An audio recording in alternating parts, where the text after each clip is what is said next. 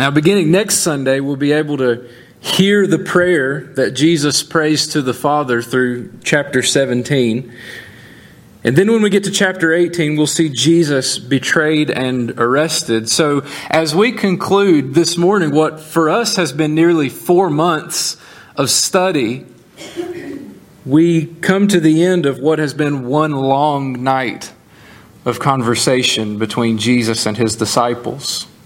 This is the last teaching that they will receive from Jesus before his crucifixion. And Jesus said in the first part of verse 25, "These things I have spoken to you in figurative language." And if you've paid attention all throughout these chapters, Jesus certainly has used figurative language. In chapter 13, verse 10, he spoke of their standing as disciples as being bathed, washed, clean. In verse 16 of that same chapter, he commanded their obedience by saying that a servant is not greater than his master, or the one who is sent is not greater than the one who sent him. The bulk of chapter 15 was all just one big analogy about vines and branches and pruning and bearing fruit. And even last week in chapter 16, when we got to verse 21, Jesus spoke figuratively about a woman in labor and taught them that their present sorrow would become permanent joy. So Jesus hasn't held back on the figurative language on this night and through these chapters. And as we've worked through these last few chapters, we've seen so many promises from Jesus to his sorrowful disciples. He's promised to prepare a place for them in his Father's house. He's promised that although he must go away now, he will return to take them to that place. He's promised that they would do great works in this world in his name. He's promised that whatever they ask in his name, he would do it. He's promised to send them another helper, the Holy Spirit, to come alongside them and walk with them.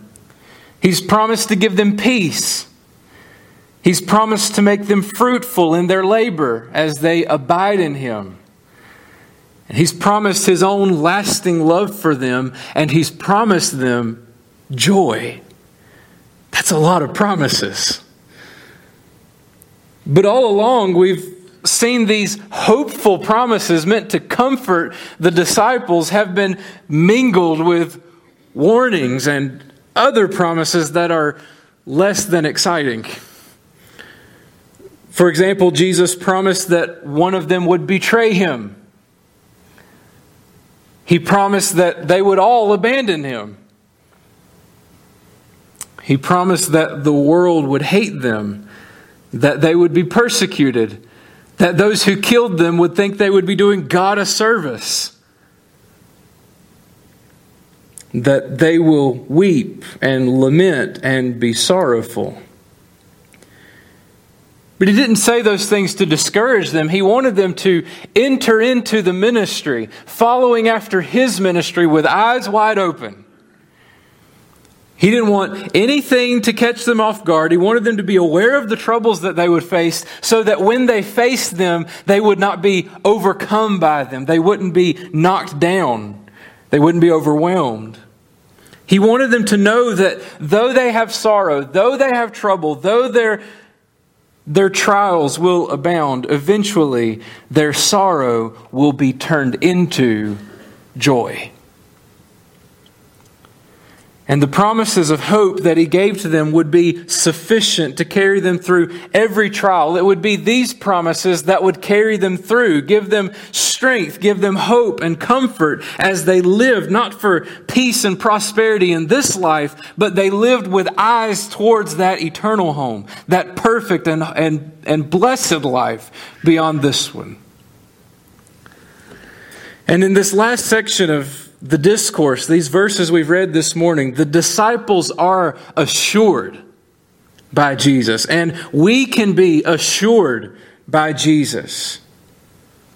that everything He's promised, all that He's promised, is guaranteed. All the promises are guaranteed because, as we've read, He has conquered. He has overcome the world. So we've seen the warnings, we've seen promises. So let's consider the last of these together. In these verses, I believe Jesus communicates at least 3 more truths to the disciples and consequently to us. Truth number 1, the disciples are loved by the Father. The disciples are loved by the Father. Jesus has and always will be about the business of revealing the Father to the world. He says in verse 25, "These things I've spoken to you in figurative language, but the time is coming when I will no longer speak to you in figurative language, but I will tell you plainly about the Father." Now, He won't always speak figuratively or in parables as He has. His purpose throughout His entire ministry, we've seen, has been to reveal the Father, to make God known. Even as far back as chapter 1, verse 18, John wrote, "No one has seen God at any time. But the only begotten Son, who is in the bosom of the Father, He has declared Him." That is, the Son, in His very carnation, in His very coming to earth as a man, has made the Father known. It's been that way through His whole ministry. Even as recently as chapter 14, in verse 8 and 9, Philip said to Him, "Lord, show us the Father, and it's sufficient for us." And Jesus said, "Have I been with you so long, Philip, and yet you've not known me? He who has seen me has seen" who? The Father. So how can you say, "Show us the Father"? Jesus has been and will be about the business of revealing the Father. Now we would think that as Jesus nears His death, that ministry would come to an end. That in His life and in His death, He's done everything needed to reveal the Father. And in a sense, He has. But He says in this verse that the day will come, He says, "I will tell you plainly about the Father." When, Jesus? You're dead tomorrow. When are you going to reveal the Father to us more than you already have? But He's already told us that, hasn't He? Because the ministry of Jesus is continued after His death, His resurrection, and His ascension by another helper, the Holy Spirit. Back in verse 13 and 14, remember, He told the disciples, when He, the Spirit of truth, has come, He will guide you into all truth. Verse 14, "He will glorify me, for He will take of what is mine and declare it to you." That is what Jesus has been preaching, what Jesus has been saying throughout His ministry. The Holy Spirit takes what Jesus says and continues to teach it in our lives even today. Through the ministry of the Holy Spirit, Jesus continues, even to this day, His ministry of revealing the Father, making God known to the world. But the truth that Jesus is declaring here in these verses isn't just that the disciples will know about the Father. It isn't even that the disciples will merely know the Father.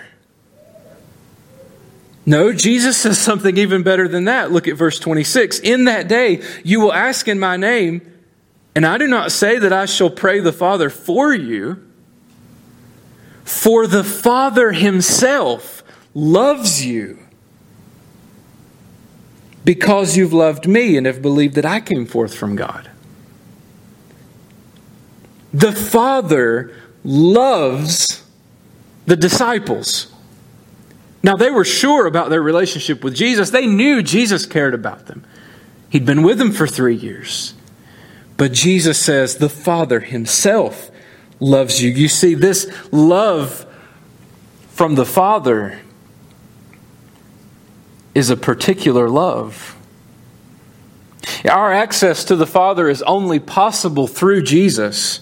But we don't just have access to Jesus.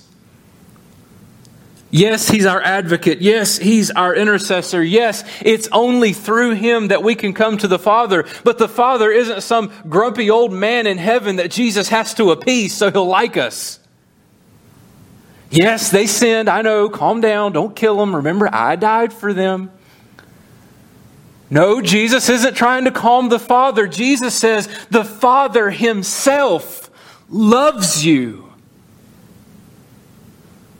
The Father Himself loves you. Why? Because He said in verse 27, you have loved me and have believed that I came forth from God. This love from the Father is a particular love. It isn't a love that everyone receives. Now, we often think of the greatest kind of love as the John 3:16 kind of love, right? And how great a love it is. For God so loved the world that He gave His only begotten Son, that whoever believes in Him should not perish but have everlasting life. That is a great love. It's a love that generally and universally invites whosoever will to come and believe and be saved. That is a great love. But I would argue that there's a greater love, or at least a more particular love.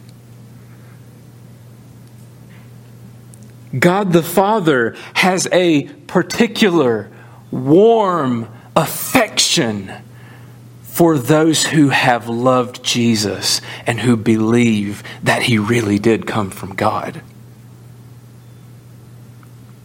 Do you love Jesus? Do you really love Jesus? Not just what He can do for you, not just the promise of heaven, not just the promise of peace in this life and all the rest. Do you love Jesus? Do you believe that He truly is from God? Do you believe that He is the Christ, the Son of the living God? Do you believe it to the extent that you trust Him with your life and with your eternal soul? Friend, if you are loving Jesus and if you are believing that He really is all that He said He is, you are particularly and warmly loved by the Father. The Father Himself loves you. In verse 28, Jesus basically summarizes His ministry. This is how we get that love. He said, I came forth from the Father and have come into the world. Again, I leave the world and go back to the Father. Now, it's like He makes these two opposing statements, He's speaking in opposites. I came from the Father and into the world, and now I'm going out of the world and back to the Father. Going back the way He came. It's not just a random statement. It's the message of Jesus summarized. He said, I am from the Father. That is, Jesus is deity. He is of the same substance, the same essence as the Father. Jesus is the Son of God, but He is also God the Son. He is God Himself. He says, I came into the world. That's the incarnation. That's His stepping from heaven, not setting aside His deity, but coming as deity and adding to Himself a human nature. He became human flesh. He lived among us sinlessly. He says, I'm leaving the world. That's His work of salvation. That includes the death, the burial, the resurrection, the ascension, all of it. His substitutionary work. His taking your sin and mine and then rising from the dead. And He says, I go to the Father. That's His glorification, His exaltation. When He receives that name that is above every name, the name at which every knee will bow and every tongue confess that He is Lord. This is how one receives that love from the Father. Not everybody gets this kind of love. It's by loving Jesus and believing the truth about Jesus. you receive that particular love. We come to the Father in His name, on His merit. And when we love and believe in the Son, we can be sure that we have the love of the Father Himself. The disciples are loved by the Father. Truth number 2, not quite as encouraging. The disciples will fail Jesus. The disciples will fail Jesus. The 11 speak up, or at least a spokesman for the group speaks up. And in verse 29 and 30, the disciples said to him, "See, now you are speaking plainly and using no figure of speech. Now we are sure that you know all things and have no need that anyone should question you. By this we believe that you came forth from God." What a profession. It seems sort of out of place, doesn't it? It seems to me like it's just this knee-jerk reaction to all that Jesus has said. They've heard about the love of the Father, the promise that they'll eventually understand. Maybe they're thinking, finally, some good news. Let's not talk about that persecution stuff anymore. Let's not talk about death anymore, or sorrow, or weeping, or lamenting. Now we're talking about something good. We're loved by the Father. We like to hear about that. We believe, Jesus. We believe that. We know who you are. And I believe that the disciples really do believe. They don't understand it all. Their faith will prove to be shaky. Their confidence in Jesus isn't as strong as they think it is. They're a little too self-confident. And though it may not go far at this point, I believe that as far as their faith does go, that it's genuine. But they're not as confident as they're letting on. Jesus knows that. Jesus answered them in verse 31, "Do you now believe?" It's hard for me to know where Jesus put the emphasis because we can't hear Him say it. Is it, "Do you now believe? Do you really believe it now?" Or is it, "Do you now believe? You guys are just now getting on board? How long has it been?" Either way, Jesus knows that they are ignorant about all they're about to go through, about what they're about to experience. He says in verse 32, "Indeed, the hour is coming, yes, has now come, that you will be scattered, each to his own," that is, his own dwelling or his own house, his own place, "and will leave me alone. And yet I'm not alone because the Father's with me." The time of Jesus' betrayal and His death is upon them. They will scatter. The belief that they express in verse 29 and 30 will prove to be weak. The disciples will all abandon Jesus and He will be left alone. Just Him and His Father. And let me just say this as a way of application. May we never be too confident in our own selves and our own ability to hold on to Christ. May we never look at the disciples and say, "I would have never abandoned Jesus like that." Because I think one of the disciples said that. Peter made the same claim. "Lord, I'll never leave you. I'll go with you all the way. I will die for you." And was it not Peter who cursed Him the loudest when he was confronted on that night? The Apostle Paul, after he'd called on the church at Rome to give themselves as a living sacrifice to God, after he'd told them to be transformed by the renewing of their mind and to do the good and acceptable and perfect will of God, he said this to them, "For I say through the grace given to me, to everyone who is among you, not to think of himself more highly than he ought to think, but to think soberly, as God has dealt to each one a measure of faith." The same apostle, after he'd warned the Corinthians not to rebel and complain like the Israelites did in the wilderness, he gave them another warning. He said, "Therefore, let him who thinks he stands take heed, lest he fall." We can't boast in our own faithfulness. Don't be confident in your own stand against the world and the devil. Don't deceive yourself into thinking that you cannot fall. You can fall. I can fall. And even as Christians, we're not immune to the temptations and the pressures of the world. The disciples would fail. On its own, that's a discouraging truth. Many of us, multiple times, will fail. Be encouraged. If that truth stood on its own, it would be depressing, but we know that we are loved by the Father. And we know at least one other truth. Truth number 3, Jesus has overcome the world. He said in verse 33, "These things I have spoken to you, that in me you may have peace.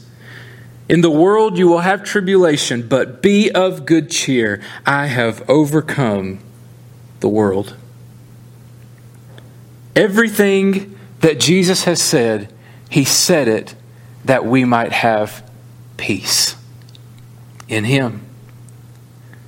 He gave the promise of peace back in chapter 14, verse 27. He said, "Peace I leave with you, my peace I give to you. Not as the world gives do I give to you. Let not your heart be troubled, neither let it be afraid."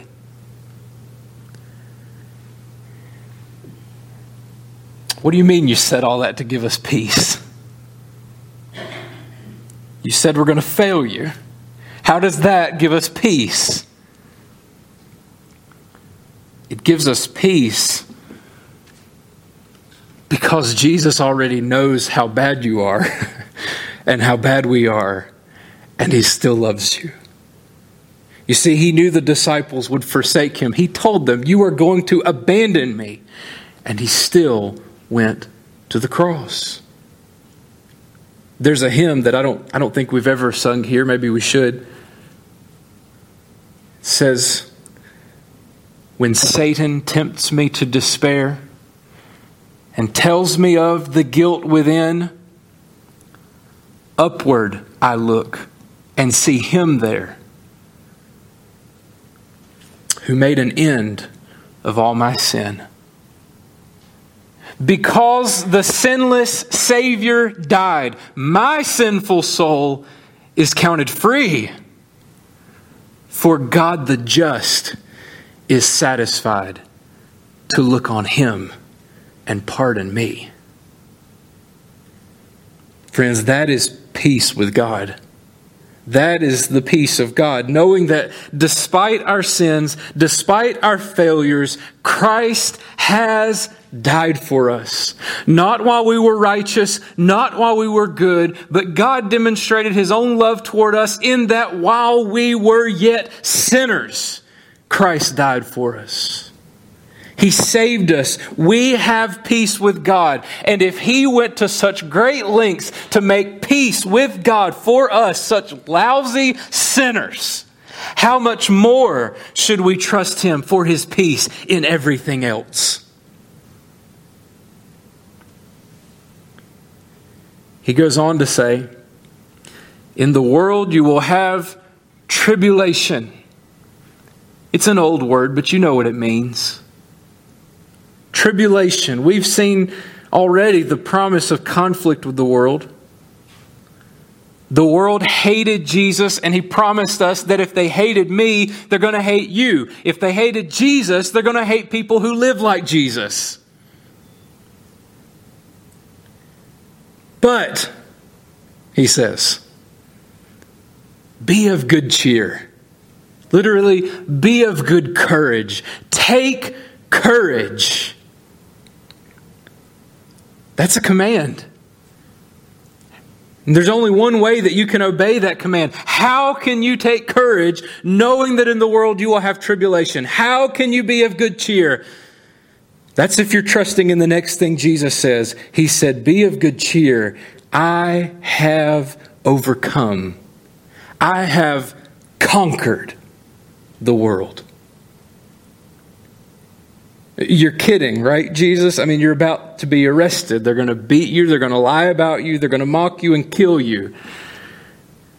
He claims victory before his death. The claim to victory comes before the apparent defeat of the cross. But we know that the cross was no defeat at all, was it? I don't often have you flip to multiple passages, but turn to chapter 19. Chapter 19.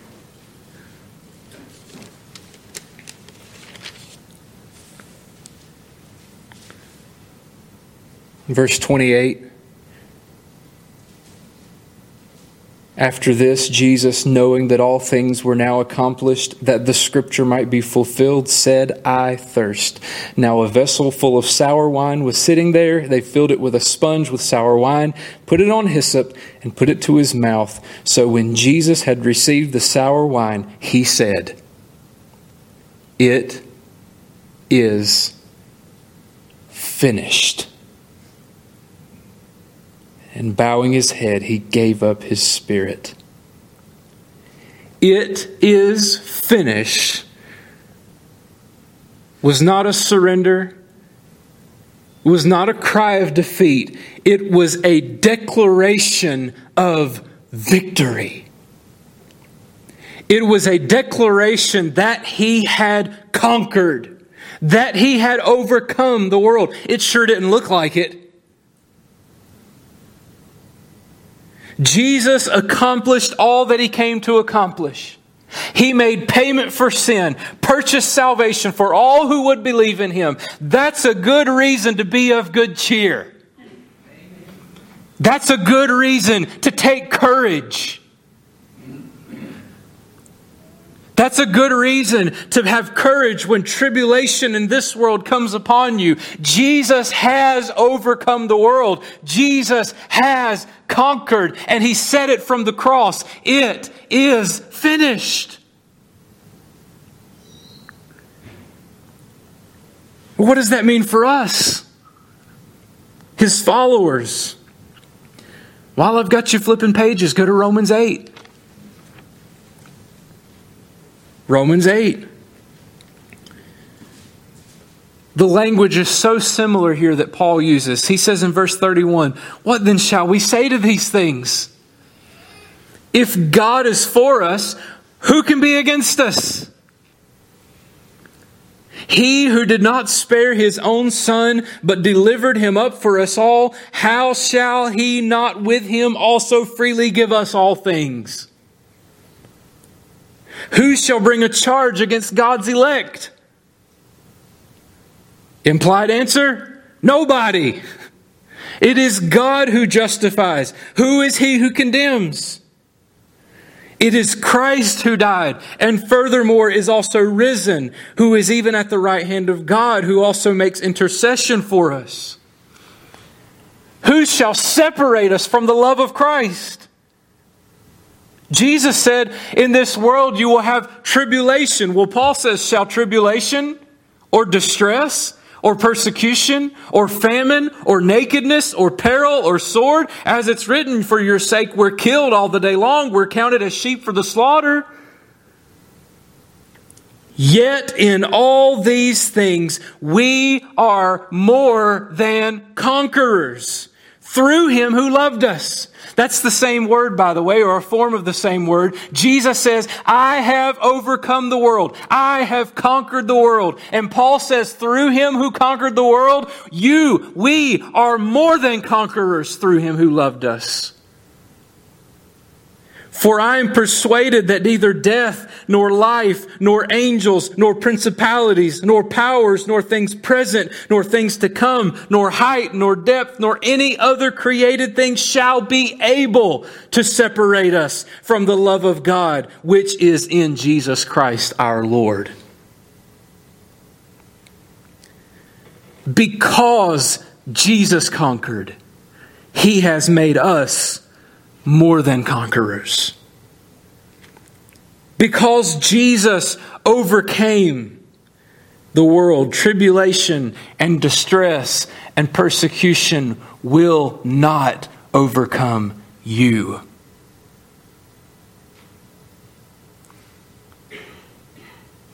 Even hours from His own death, Jesus' final words of instruction to His disciples are words of triumph. Friend, be of good cheer. Take courage. Christ has overcome the world. Now, if you're an unbeliever, the greatest way you can trust Him and His conquering work is when He conquered your sin. You've offended Him with your sin. And by His righteous standard, you deserve to go to hell. But He loved you, and He took your punishment on the cross. When He said, "It is finished," He wasn't just saying it for everybody else, all the good Christians you know. He was saying it because your sin has been paid for. He has paid your fine in the courtroom, and you can walk free if you'll trust Him. Be of good cheer. Christ has overcome the world. Would you stand and pray with me?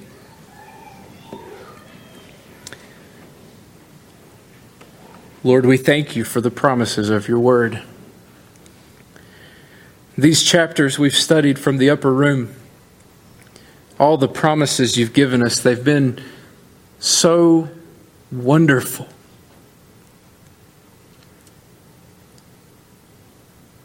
And we can trust that You will fulfill all these promises, that You will take care of us as You said You would.